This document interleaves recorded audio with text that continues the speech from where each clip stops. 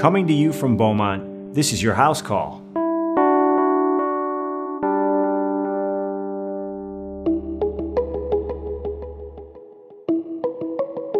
Summertime is here, and with COVID cases down and vaccination rates up, things are starting to look a little more 2019 and a little less 2020, except for maybe the elastic waistband renaissance, which, by the way, I am completely fine with. But seriously, with things looking closer to normal than they have in a while, where do things stand right now with COVID? What kinds of activities should we be doing this summer to keep ourselves and our loved ones safe? How are we doing with vaccination rates? Is herd immunity still a thing? And is another surge likely? Stay tuned. We've got the answers to your COVID questions on the way. It's the summertime edition.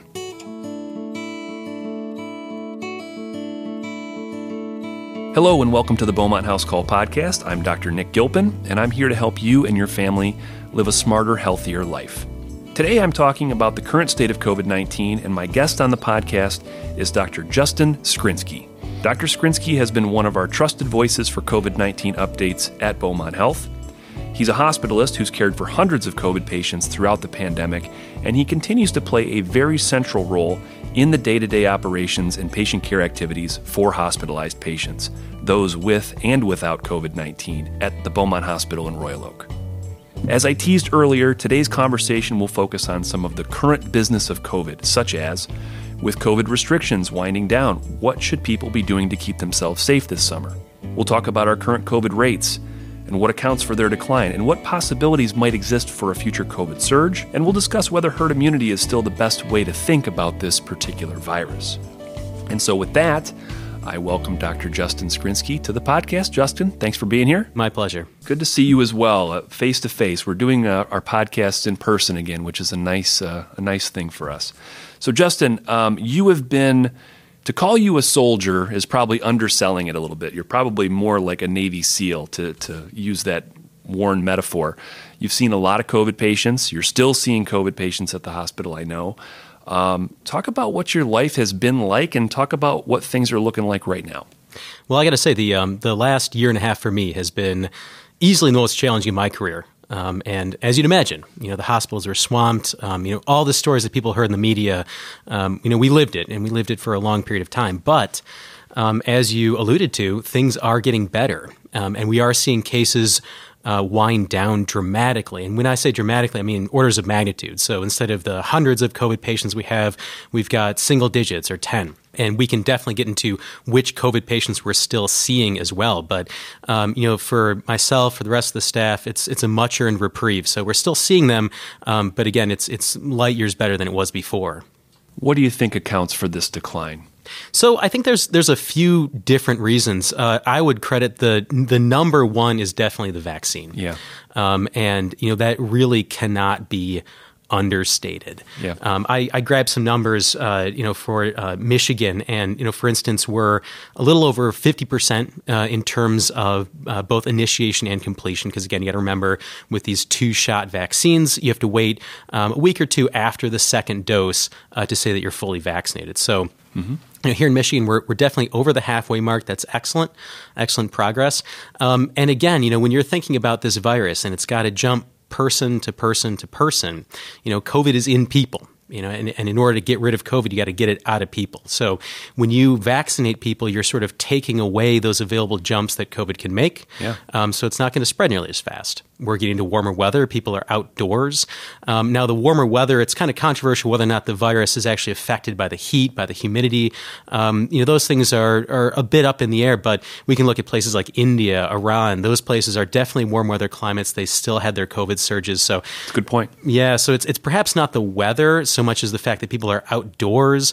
You're not inside where you can build up those viral particles in the air that people are going to breathe in. So I think vaccine definitely number one, and number two is the fact that we're not in close proximity inside like we used to be.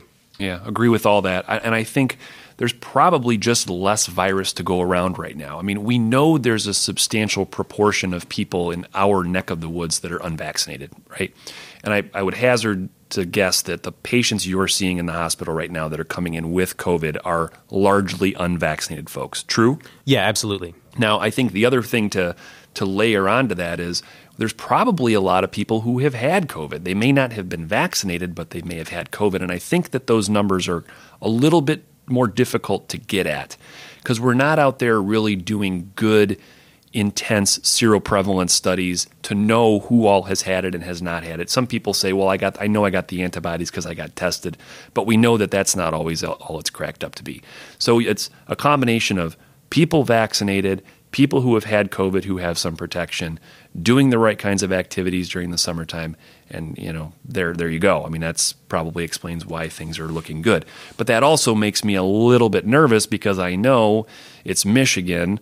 Summer only lasts 3 months or less, and I worry, like I think we all should worry, that things could look bleak again in the fall. What do you think? Absolutely, and honestly, that is one of the big things that we're concerned about, and that's why you'll hear us harp on it quite frequently, but that it's vaccination, because when we go back indoors and we're back in close proximity, we've got good vaccination numbers so far, but again, we have a huge segment of the population that's going to still be vulnerable. Yeah. So COVID numbers are down, restrictions are being lifted, things are looking a lot closer to normal than they have in quite a few months. But now there's this other boogeyman out there that we've got to talk about, and that's the growing concern around Delta. So Delta is the B1617 variant that was originally identified in India. Are you concerned about Delta? Talk about that.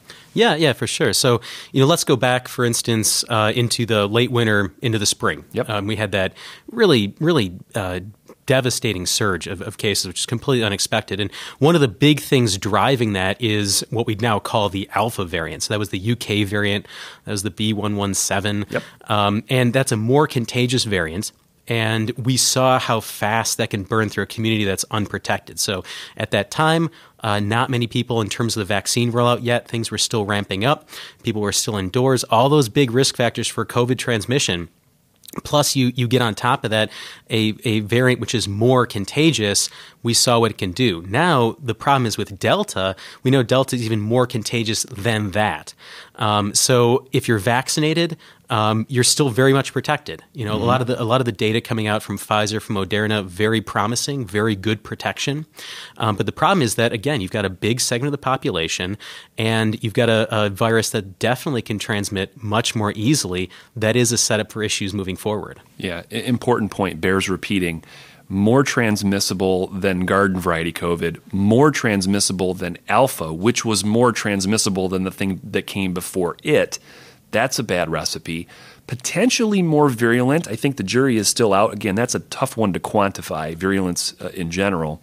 I read somewhere recently that I think 1 in 5 cases of COVID in the United States is Delta. And therefore, that's leading scientists to say this will become the dominant strain if we let it happen. And so I think here we go again. It's another push to get people to get those shots in arms as quickly as possible, because if we do have another surge, chances are pretty good it's going to be Delta. Yeah, for sure. And in terms of what you said about that becoming the dominant strain, we that became very readily apparent during this last surge when we had Alpha. Right. And that very rapidly became the dominant strain in Michigan because, again, that's how it works. If that's the one that spreads more quickly, that's the one that's going to end up in the community more. So, the problem is that as you see that transmissibility, the ease of infection rise, that's sort of this ratcheting effect where you're going to end up with a more and more contagious COVID that's more and more common. So, without... we certainly don't want to be doom and gloom about the fact that we're going to see more surges, right. and that's certainly not the intention. But the idea is that if we go into this eyes open, there is a very reasonable way to manage this and avoid those things moving forward. It's a great point. Can't argue there. So let's pivot a little bit. So summer's here, right? I'm happy. You're happy. Things are looking very good at our hospitals right now. I'm getting a little bit of my bandwidth back. I'm sure you are too. Talk about the kind of things you're doing. I mean, what are you doing for fun? What should people in our community be doing for fun? How should we be enjoying this summertime in Michigan right now? Well, personally, I actually just got back from a lovely hiking trip down in Texas. That was very cool. Great to be outside, and to that extent, that's outdoors is the place to be. If you're concerned about infection, if you really want to go back to sort of the normal activities, outdoors is the place to do them. Obviously, it's Michigan weather, so you never know what you're going to get. But at the same time, if you can take things outdoors, that's the safest place to be. You're not going to build up those viral particles in the air. There's chances are you're going to be spaced out more. There's a lot less risk. So, any of the typical outdoor things that we do are going to be much safer than bringing the same activities indoors. Yeah, that's a message I've been hammering a lot is, now that we've seen some more data, not just from the U.S., but from other countries as well, showing that, such a low risk of getting COVID from doing anything outdoors. I mean, probably less than a 1% risk, relatively speaking. Outdoors is absolutely the way to go. That being said, travel is a great thing too. I mean, we're starting to get a little bit more travel in our lives, or certainly the opportunity to travel. But I want to throw a little bit of caution here. I think domestic travel right now probably is a reasonable thing to do. I think, coast to coast cases are relatively low. I think when you start to dip into international travel, we got to remind people to be careful. There are still a lot of countries out there that I would consider extremely vulnerable. Vaccination rates in other countries are poor by and large. And so obviously that concerns me a little bit from a global health perspective, that we could be lying in wait for the possibility of another surge. And one of the ones that immediately comes to mind, or I've been thinking a lot about lately, is the Summer Games, the Summer Olympics in Tokyo. Tokyo or Japan have an impressively bad vaccination rates right now, and they're about to be welcoming people from all over the world. And I'm watching that space very closely. Yeah, Japan's a bit of an odd case, because you've got a country which is very wealthy, very industrialized, excellent infrastructure, great education, very technologically advanced, and for some reason, their vaccine their vaccine rollout is very poor. And from what I understand, there's a variety of factors playing into the fact that they really want these games to happen. They're going to push that through, but that just kind of belabors the point of exactly what you said, is that you've got a lot of people from around the world. You've got a lot of opportunity for people who were completely separated before to now come into contact. That's really how this virus spread to begin with. And one of the frustrating things about COVID is the fact that again, you have this period where people are asymptomatic, and that's still the most frustrating part of the virus, is that you can walk around. If you look at the studies, it looks like people are actually most contagious right before they develop symptoms. So, you can get on a plane, you can have a tour of Europe without even knowing that you've got COVID, and then, have spread that all along. So, it's not possible to simply say, okay, well, those who have symptoms can stay home, or those who are concerned can stay home, because it's very possible for an otherwise healthy feeling person to still be contagious. Great point. I can't really add anything to that, except for that is one of the unique challenges with COVID. Unlike other coronaviruses that came before it, you could say, stay home if you're sick, and the chance that you're going to spread it around is low. Not so with COVID. So excellent point.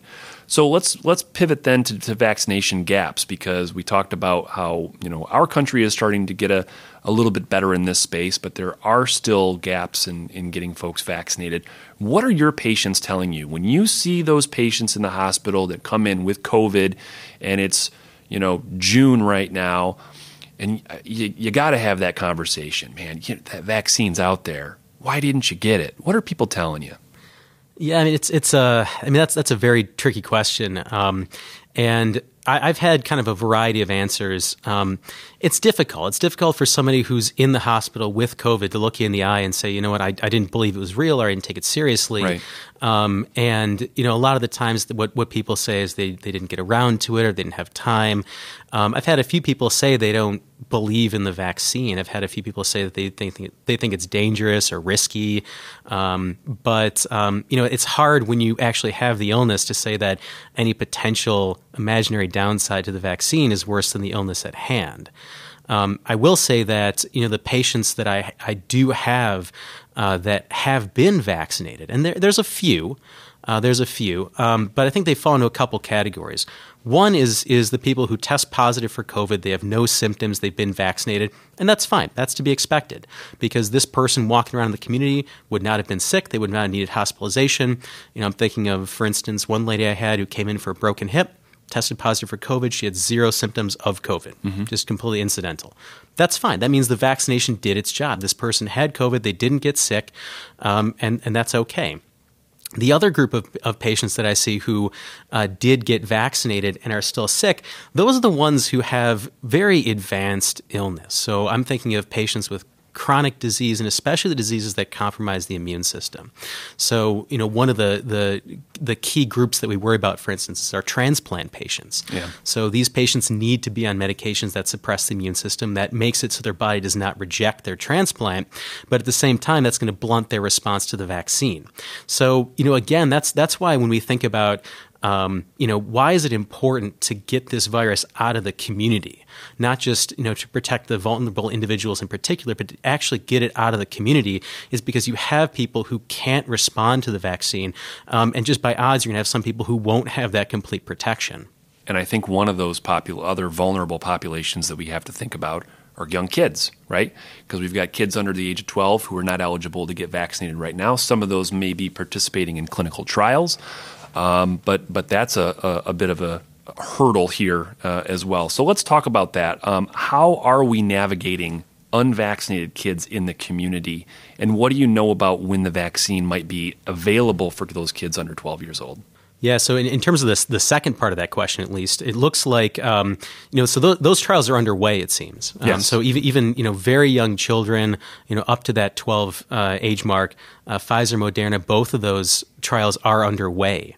Now, in terms of what do we do in the meantime, and that's a tricky question because the younger the kids get, the less they're going to be able to comply with distancing, with masking, and frankly, that's a huge part of childhood is the fact that kids get together, they play, they socialize.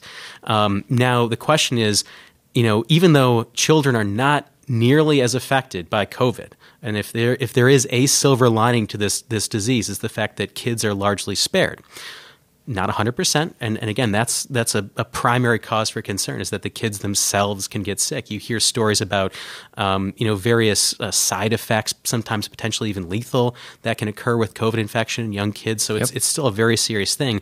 The other question too is, can kids transport that virus from one place to another and then get that to a vulnerable individual, like somebody that we had just talked about?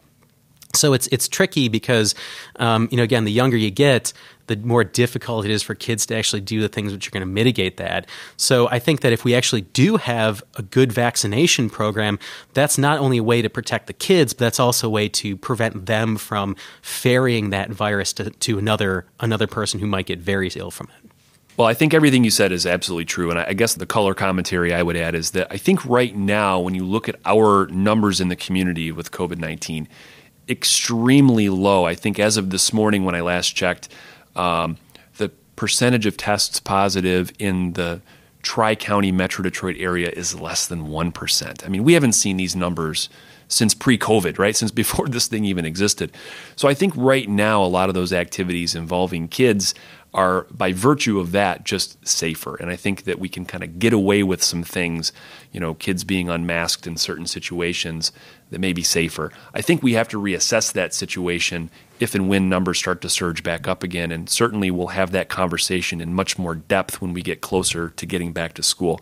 For now, I want to sort of shamelessly plug listeners for a podcast that we did recently with Asha Shahjahan, talked with Dr. Bashar Frege, one of our pediatric infectious disease specialists. And you can listen to that podcast. It's called The Children and COVID-19 Vaccinations, and it's available wherever you get your podcasts from. Okay, shameless plug over. Back to podcast. Let's talk a little bit more about the vaccine stuff and with these gaps in vaccination rates and vaccine rates seeming to slow down, this was actually something I just saw on the news last night. A lot of conversations starting to happen in different areas, different businesses and industries around mandating the COVID vaccine. Schools are starting to talk about mandating the vaccine. Hospitals and healthcare systems are starting to talk about this. One Texas hospital recently won a pretty big decision in court on this issue, which then, of course, potentially sets a precedent. But obviously, this is still a contentious issue and a very highly politicized issue. So let's talk about why this issue of mandatory vaccination makes sense from the perspective of a healthcare system, and kind of go for there. If you feel comfortable kind of dipping into that space, give me your thoughts. Absolutely. So, that is definitely a hot button issue. I think a lot of people would point to this and say, well, this is a mechanism of control, or this is somehow infringing on my rights. But I would point out that we've accepted mandatory vaccines for a long, long time now.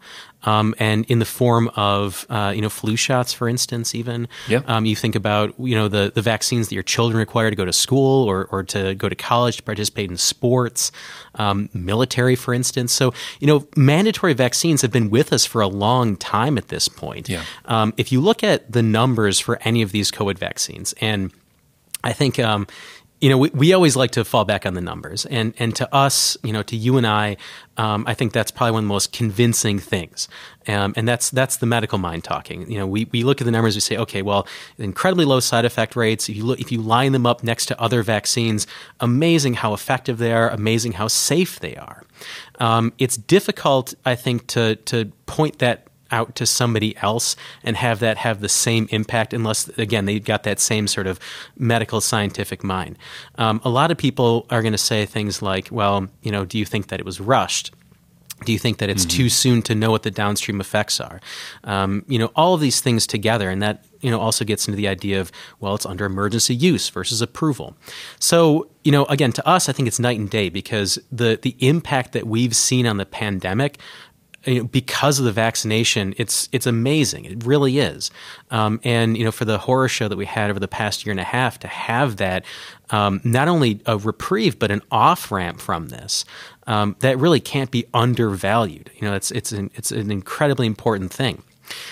So to get back to your original question of what should or should not happen, and what are the ethics and the morality and all of this of mandating those vaccines? Personally, I'm all for it. Mm-hmm. And especially in a healthcare situation, you got to think that, we're going to be exposed to people on a very close basis. We're going to be some of the first people to encounter anyone with variant strains, the dangerous variants that we talked about. We're the first stop. And again, if you have really good protection for the healthcare workers, we're going to wear all the PPE, we have all the barriers necessary, but things still slip through the cracks. You got to protect your workforce, and that's the first shield against having those things necessarily spread out into the community. So I think from a healthcare standpoint, absolutely, but also from a moral and ethical standpoint, again, we're doing something now which we've accepted as a society for a long time. Yeah, all great points. I don't think I could say it any better. I agree with you. I think as a healthcare system, in simple terms, we're a healthcare system. It's a global pandemic. I think it makes sense. We want to keep our workforce safe. We want to be able to keep our hospitals open for providing care for the community. And that was one of the big problems during our first surge. Not only were our hospitals overwhelmed with sick COVID patients, but our workforce was also getting sick, and it was really compromising our ability to provide care. And it's incredible how few people in general it takes to really precipitate a surge.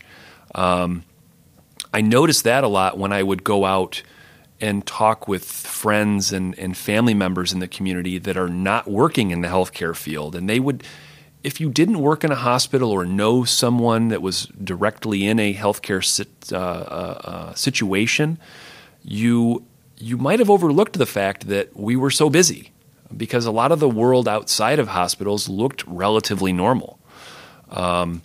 It takes very little of a vulnerable population to drive a surge, and it's important for us to keep the lights on. One of the pushbacks I hear is, well, it's not fully approved. And what does that really mean? Full FDA approval is a thing that happens when something has been studied and approved by the FDA, and it's a much more rigorous evaluation process than granting what we currently have, which is emergency use authorization. And there's also a much stronger legal precedent for companies, businesses, organizations for mandating the vaccine. So I do expect that we will continue to see more and more organizations mandating a vaccine. And I suspect that if and when full FDA approval occurs, which will probably be sometime in the next few months, we will probably see even more organizations jump on board at that time. But I also think it's important to add to this conversation that emergency use authorization does not mean experimental. It does not mean untested. I think that those ideas get conflated.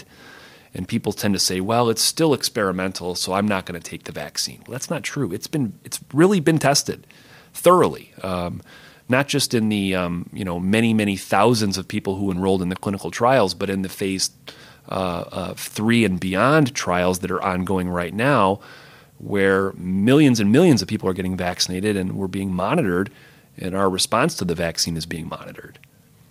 For the people that would say that it was somehow rushed, and that, again, the fact that it's under emergency use versus approval, it wasn't rushed, really. If you think about the right. mRNA vaccines, for instance, that technology has been around for almost 20 years at this point. Mm-hmm. And you say, well, why is it that you could bring this to market so rapidly, where before it takes years and these approval processes take years?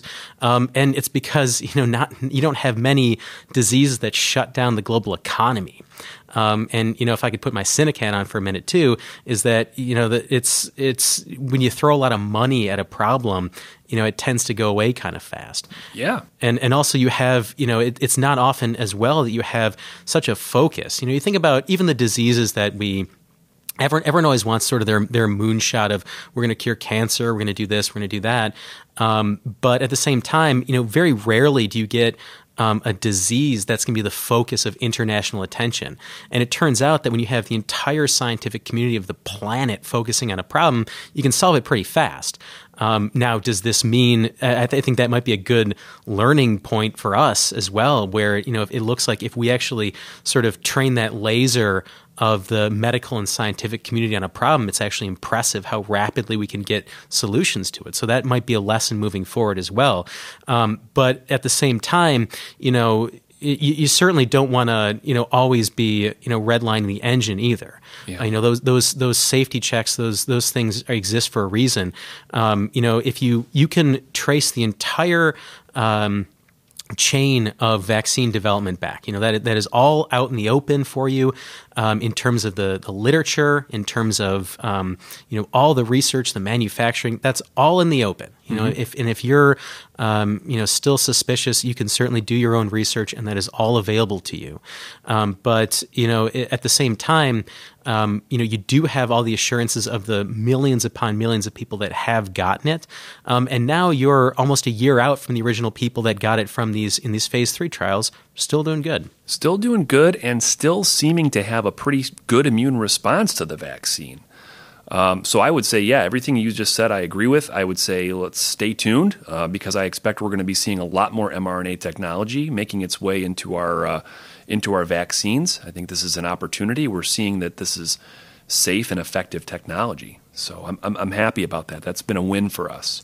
Let's talk for just a second about this idea of herd immunity. We've sort of danced around this a little bit, and I've been doing some of my own reading and checking in with the literature, and the paradigm here for the longest time was seemingly that this virus was going to disappear, or it was going to fade into oblivion once we sort of all got enough of us protected, vaccinated, or otherwise infected, that the virus would just sort of slowly go away. But that concept is being challenged by the idea that I think this virus is very unlikely to disappear, considering just how widespread it is. I mean, it's global at this point, and how many pockets of individuals across the world, not just in the United States, not just in Michigan, but worldwide, are unvaccinated and are probably unlikely to get vaccinated anytime really soon. So with that being said, I want to talk about what might happen in lieu of herd immunity, and I wonder if you have any thoughts on that. I think that's an excellent point, and that was sort of the golden numbers that we kept hearing, is something like 70 to 80%. Once you have that vaccination rate, that's when you achieve this herd immunity. And really, what we're talking about is the idea that again, COVID is in people.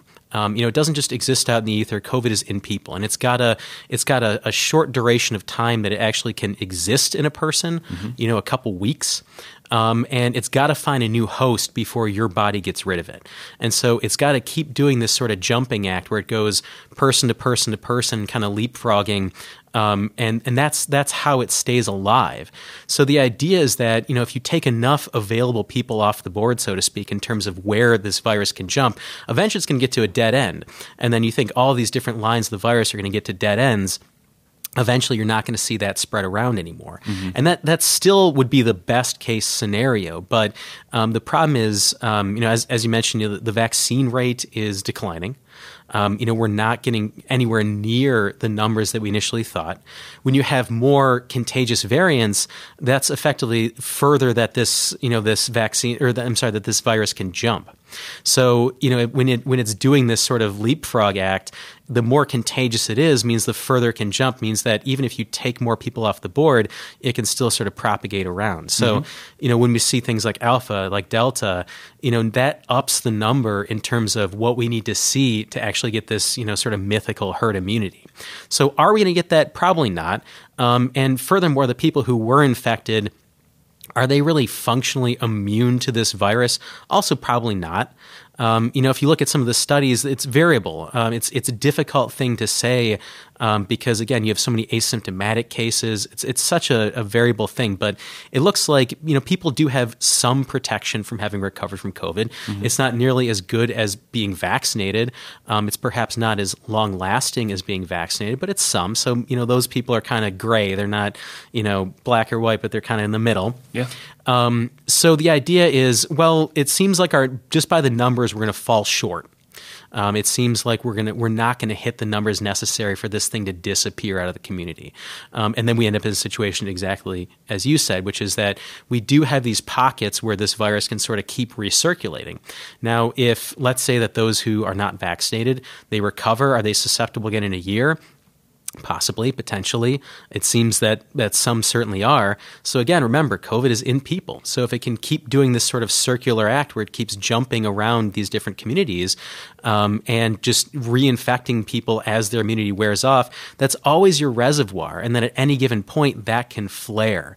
If you do have more mutations, the more this thing exists, the more chance you have for additional variants, the more chance you have that, that's the worst case scenario, that it would mutate in such a way that it can dodge the response from the vaccine. Right. I think that's the doomsday scenario, right? Is some catastrophic mutation really alters this virus in such a way that the vaccines and the treatment options that we have are rendered less effective, and now we've got, sort of back to the drawing board.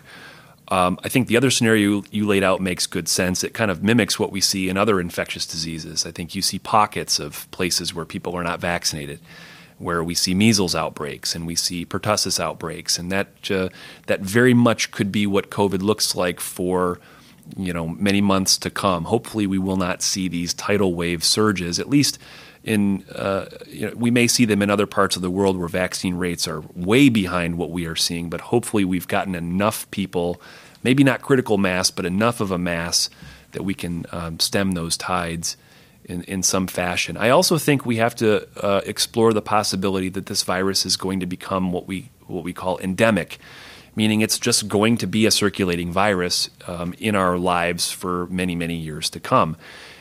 We may not get rid of the virus, but we may acclimate to it. Our bodies will get better at handling it. We'll have some immune protection, either from having had prior COVID or having been vaccinated, and it will just cause consistently less and less and less severe disease as time goes on, to the point where it essentially becomes the equivalent of a common cold. I would be fine with that scenario. I would like to hurry up and get there, and I think, again, the thing I've been harping on forever, and you have too, is the way that we get there is through vaccination, right? We got to get that protection on board for our people, and that will prevent those big outbreaks. That'll keep our hospitals and our healthcare systems open for business and keep people in the community safe. Absolutely. And you got to think that the virus. That's one of the things is everyone sort of attributes intent to COVID. Everyone thinks that COVID's trying to hurt people, or it's trying to mutate, or it's trying to find a way around the vaccine. Right. There's no intent. It's a thing. It's a thing like a rock or a tree. It doesn't want anything. It wants to make more copies of itself. Exactly. Right? Yeah. Exactly. Its Right. only goal is to reproduce itself. Right. And so, it's not like it's got this master plan to try and to dodge things. But at the same time, it's up to us to handle it that way too. No one would look at a hurricane and say that it's not there. No one would look at a storm and say, okay, well, that damage didn't exist. That storm didn't happen. And honestly, I think we have to treat COVID the same way, where it's something that's going to happen. Hopefully we don't have more surges. But if we do, it's something we have to manage realistically, eyes open. And we have to have a long-term plan for the same thing. We have, just like we have storm infrastructure in place, we have to have the capacity to absorb further COVID cases. And again, we have so much more knowledge than we did a year and a half ago. I think personally, in terms of how we handle these patients in the hospital, and this is not just me, with the stories that I have, this is actual numbers too, that people do much, much better than they did before. And it's because we have more know-how. It's because we have more tools at our disposal. Still a very deadly disease. You don't want to mess with it. It's not like you can just check yourself into the hospital and you're guaranteed to get better. It's still a huge dice roll.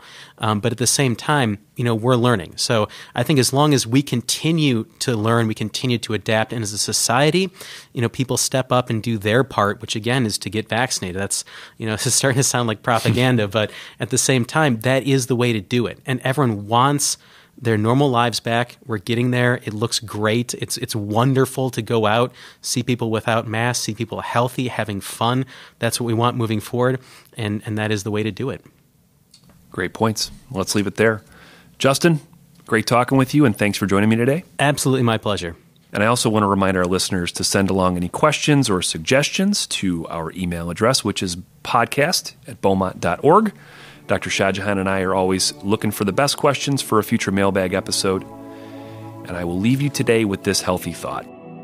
Summertime is a great time to be outside with friends and family, enjoying outdoor sports and activities, exactly the kinds of activities that are less risky during a respiratory virus pandemic. But with a new variant emerging and pockets of unvaccinated people all across the globe, more outbreaks and surges could be lurking around the corner. So now is as good a time as any to get that COVID vaccine and keep yourself, your family, and your friends safe and sound into summer and beyond. Continue your journey to living a smarter, healthier life. Visit beaumont.org/podcast to access information and resources related to today's podcast.